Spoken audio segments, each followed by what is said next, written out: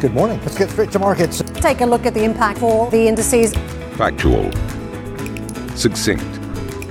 All you need to know before your trading day starts. Subscribe to our newsletter, CNBC's Daily Open. Beyond the Valley.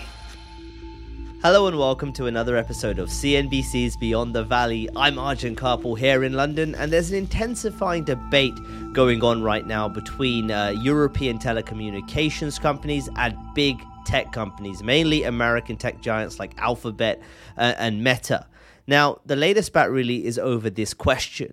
Should big tech companies pay for telecommunications infrastructure in Europe, particularly mobile internet infrastructure, that they end up using? Now, the telcos argue really that, and they've been complaining for more than a decade, that companies like Netflix or Google's YouTube have built their businesses on the back of infrastructure that these telecommunication companies have spent billions of dollars of investing into and building, but that the tech firms really haven't contributed to any of that.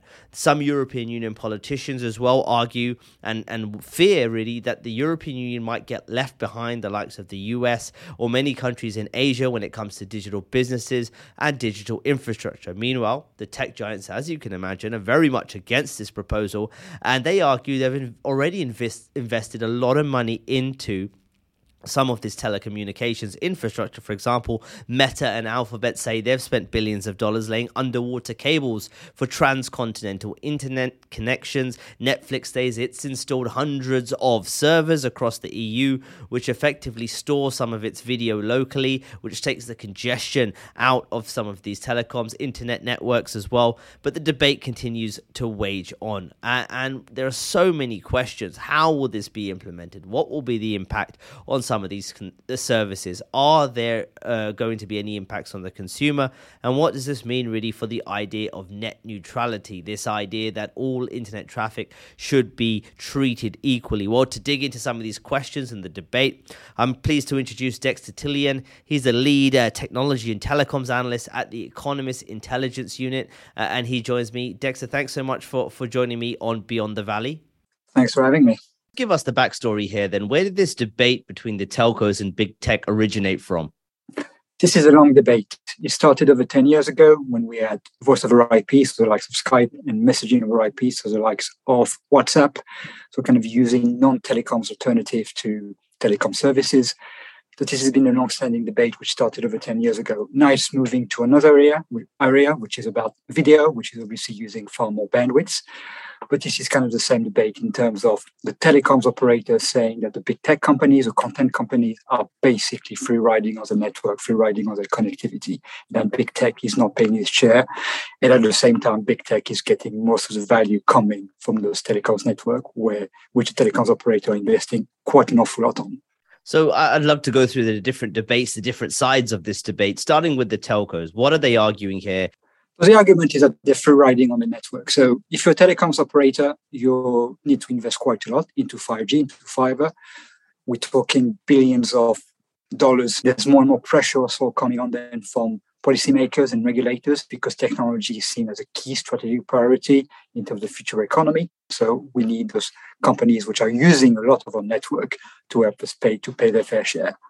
On the other end, the content companies are basically saying, one, we're already investing quite a lot into infrastructure. We're investing into submarine cables. We're investing into what is called content delivery networks, which is kind of on the back end in terms of making sure the content gets to the consumer very, very quickly. They're also saying that consumers are basically paying for services. So you and I will have our mobile services, we'll have our fixed services, and we'll be paying to access whatever content we want. And they're basically also saying that it is thanks to the services that consumers are actually subscribing to the most advanced type of connectivity. If it wasn't for them, if it wasn't potentially for Netflix, for YouTube, people might still be on maybe 2G or DSL and therefore not paying as much. So that's kind of the counter-argument coming from the tech companies. But this is also very much a political issue, right, Dexter, in terms of you've got the European Union lawmakers involved here, from the European Council to the Commission, but there's still disagreement amongst politicians themselves. So when you look at the political landscape, what are some of the debates swirling there? So that's quite interesting because it's obviously a political issue. We've got a commission, especially Margaret Vestager and Thierry Breton, the two commissioners, which are kind of pushing toward that way. You've got some countries which are a bit wary about making big tech companies pay for basically using a network because that has some net neutrality issues potentially. You've got the pan-European regulators, which is basically saying that they found no evidence so far of free riding. And I think one of the issues so far we're having is that not a lot of data has been given from either side in terms of if you're a telecoms company using all that data, those services, that bandwidth that coming from big tech is kind of having a cost on the network, and same on the other side. This is not just a European debate. You've also seen it in the US and also in Asia. I think in the US it's probably far more partisan than it is political in Europe, but obviously there's a lot of disagreement. There's a lot of debate. I think this is going to be ongoing for a while because I think the bottom line is how do you make sure in Europe that Europe has the latest network being rolled out? Or do you make sure you got the best fiber network being rolled out to everyone? Or do you make sure you have the best 5G networks available to be rolled out? So this is kind of the argument. This is why it has become a political debate. So is this partly driven by a fear from European politicians that perhaps Europe may be left behind to some extent when it comes to connectivity and digital businesses versus, say, countries in Asia or even the US itself? Yes, I mean, it's basically the idea that technology has become strategic, has become geopolitical, and therefore, in order to be a leader in a future economy, you need to be a tech leader. So the first stage of doing that is obviously through connectivity. And there is some argument, especially if you cut 5G, there's far more demand in the US, in China, in South Korea compared to Europe. So there's the idea that the reason was this. We don't have that level of demand is because the networks are not quite there yet and because operators are put into much bigger pressure. I think you can make the argument as well is that regulation in Europe has been far more consumer focused than in the rest of the world, which means that the focus has been very much lower price for consumer, which only is good if you're a consumer because you're paying less, but that means that the margins of those telecoms operator is probably lower than in the rest of the world, and therefore they can't invest as much and they can't roll out services as much and they can't pay as much at the onset, bearing in mind the return on investment is quite long and long term compared to other parts of the world.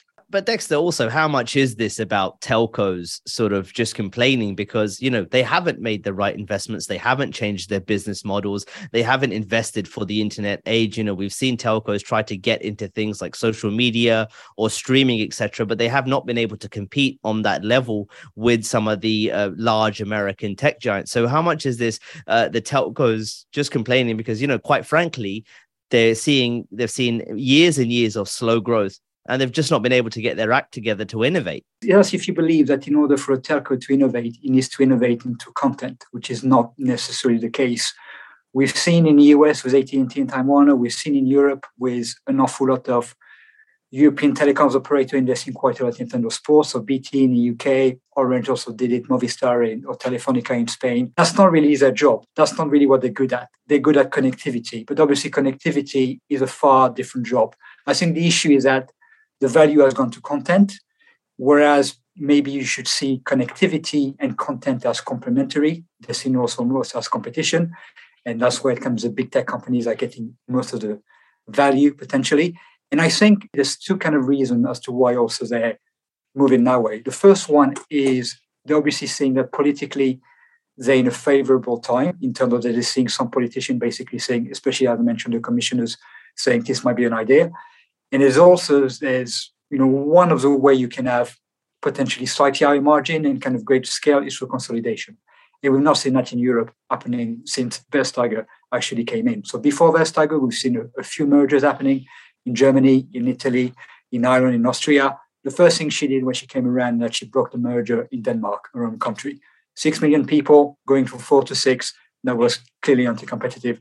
Did the same in the UK with 302. I think the UK was quite interesting because at the same time as 302 was being blocked, BT&E wasn't. So if you remove one player in a mobile market, that's really bad for competition. But if you put the biggest fixed player with one of the biggest mobile player, that's less of an issue with competition. So maybe a bit of contradiction there. So because you can't really have consolidation and you still have an awful lot of countries in Europe with 4 players, that's an issue. And obviously this is an issue of scale. If you look at China, it's over 1 billion people, a big market with 3 players there. If you look at the US, not 3 players in a big market.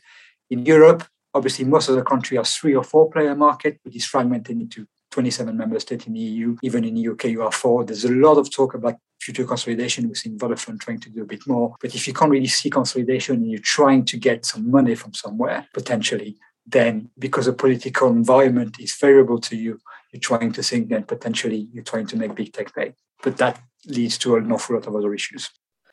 We're just going to take a very quick break to bring you this short message.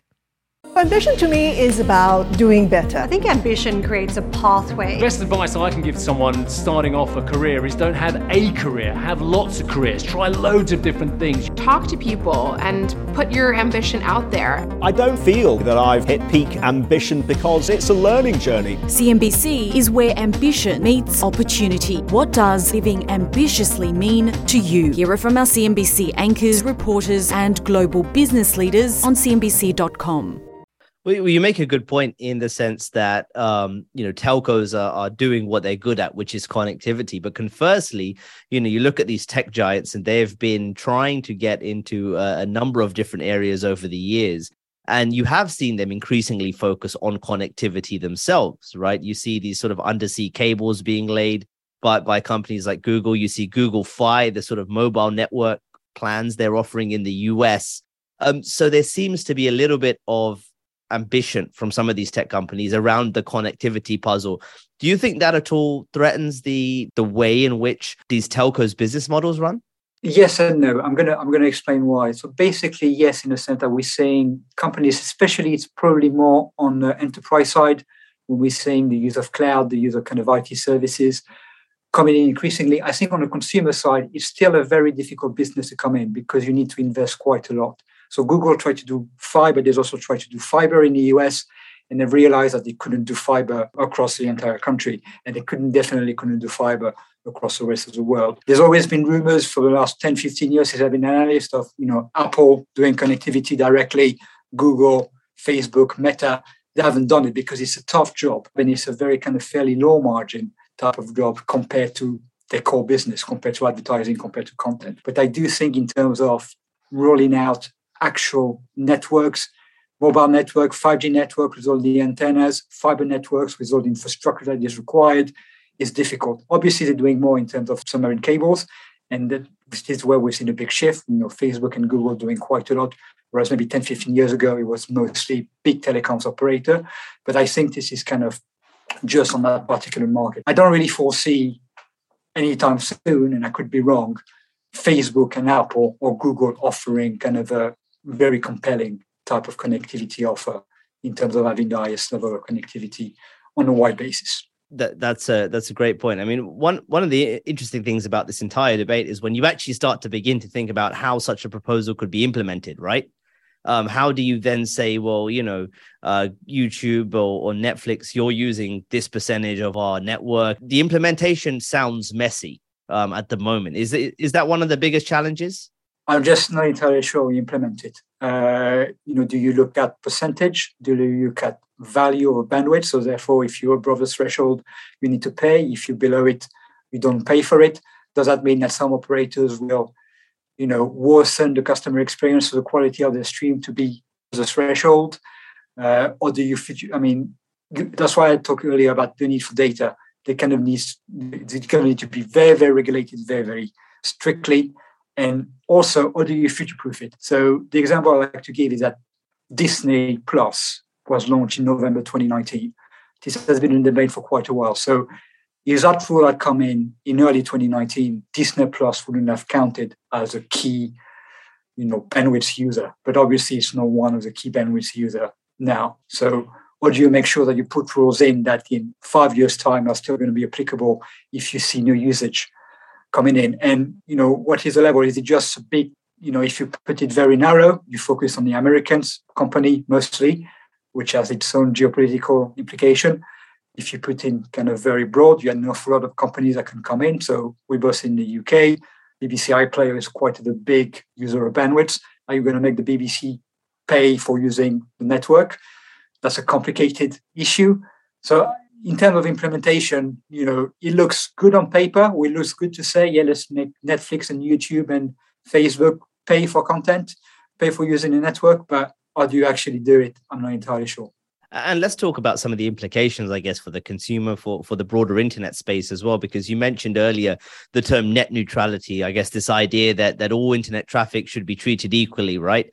And when you start then saying, well, tech companies may need to pay for parts of the network, there are concerns that this could impact net neutrality. If, a company like Netflix says, well, I paid for this much, therefore, the bandwidth I'm allocated should be a lot more than another company. And so that all debate starts to come to the fore there, right? So in this, what are some of the concerns over net neutrality? Are there any sort of talking points you've seen about the way that politicians and others may want to tackle this net neutrality debate? So obviously, if you start paying certain companies for content, then not all content is treated equally. Therefore, there's an issue with net neutrality. I think if they try to implement it, they'd basically be looking at other types of market. So not the market and net neutrality, which is kind of the end market, which is the content to the user is treated equally. Maybe potentially looking at interconnection, but that gets very technical and very, very complicated to implement, to regulate, to see on a daily basis, on a monthly basis. So that's kind of one other issue. We've seen when other regions, other countries have tried to do something similar. So I think South Korea tried to do something, and basically what happened is that the tech companies are starting moving the interconnection away from South Korea to put it into another country, which meant that it couldn't be regulated. Obviously, Europe is bigger, so that's far more difficult to do. But what that meant is potentially, or that had meant in that case, is that kind of a worse kind of experience for the end user, because the streaming quality was not as good. And obviously, a third way potentially that could, if we're starting to have this rule, is that you basically pass it on to the consumer. We've seen some examples already when there was that kind of idea of a tax in some countries starting putting digital tax unitarily. So in France, when that happened, Amazon basically put up its prices to its brands by 3%, which is the amount of the tax. So if it's a tax by 3-4%, you basically increase the prices of Netflix and whatever. You can do that, and basically instead of having the big tech companies paying for it, you have the consumer potentially paying for it. So there's some issues there. You said, look, this debate is sort of around 10 years old, more than 10 years old. So as we're sort of continuing this debate these days, what next? What do you see happening next for both sides here, the telcos, the politicians, and everyone else involved? I think it's going to be ongoing for a while. I think there's personally going to be a debate within Europe as to whether this makes sense, because obviously there's some countries which don't fully agree. And you're going to need those agreements if it just goes through the European Union to the Council. There's also the idea of, we're looking at streaming now, but in 10 years' time, if the metaverse fully takes off in terms of bandwidth, that's going to be far bigger, and that's probably going to be far different companies. So do you regulate what's happening now and not regulate what will happen in 5 years' time? You need to look into it again. And I think there's still going to be that debate, because the core issue is paying for the network. And the technology is seen as a strategic priority. It's very difficult to have the consumer pay for it and basically say, your fiber connectivity, your fiber subscription actually is worth far much more than what you're paying for. Same with your 5G, if we need to pay more so we can have fiber across the board. So that's a major issue there. And it's, about technology as a strategic priority, technology as kind of the key thing for the future economy. And how do you make sure that happens? So I think we're going to have a lot of debates going forward between the different stakeholders. All have good arguments. I tend to think it's very, very difficult to implement. So putting it together, I don't know, you do it, you're probably going to forget a few players around, and there's going to be, that can have an impact in terms of competition. I mentioned Disney. So if Netflix was to be put under those rules, but Disney or other players coming into the streaming market, basically not under these rules, they become key players in 2 or 3 years' time. What do you make sure that the streaming market remains competitive? It's very, very difficult. I think the system we have now probably works. Sometimes you see operators basically saying, yes, we're seeing more traffic, but the cost per gigabyte is actually a bit lower. So we're still making money, but there's still that kind of issue in terms of value of content compared to connectivity, and the return of investment, which is far, far more in the future. If you're a telecoms operator, which you need to invest quite a lot now, and then your return on investment is 10, 20, 30 years' time, whereas on the content side, it's probably far more short-term, therefore they're making money far more quickly. So I don't think there's a easy answer to that debate. I don't think it's about how do you make sure that you get the best network possible. We invest for it. You're using taxation. Are you using consumer? Are you using big tech companies? Are you using whatever? So that money needs to be spent. But how you do it is still kind of a question mark, and there's still likely to be a lot of debate in the next couple of years from our perspective. Dexter, I appreciate the insight. Thank you for joining me on the podcast. Thank you very much. Well, this debate between the telecommunications companies in Europe and big tech giants is only set to continue. It's been going on for a decade already, and clearly there are so many questions still that remain, particularly around how such a proposal of getting some of these tech companies to pay for communications infrastructure will play out, how it will be implemented, the impact on the consumer, as well as the impact potentially on the idea of net neutrality as well. Very complex, but you can clearly see where each side is coming from in this debate. I'd love to hear your thoughts. If you've got any views on this, you can contact me directly on Twitter. I'm on @ArjunKarpal. You can also drop your comments below if you're watching this on YouTube. But that's it for another episode of CNBC's Beyond the Valley. Thanks for watching and listening, and I'll catch you next time. Beyond the Valley.